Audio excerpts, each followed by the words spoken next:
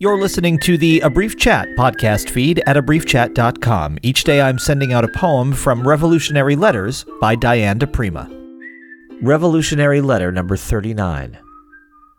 Let me tell you, sisters, that on May 30th I went to one of our life festivals, dropped acid in Tompkins Square Park with my brothers and sisters, danced in the sun till the stars came out, and the pigs drove around us in a circle, where we stood touching each other and loving. Then I went home and made love like a flower, like two flowers opening to each other. We were the jewel in the lotus.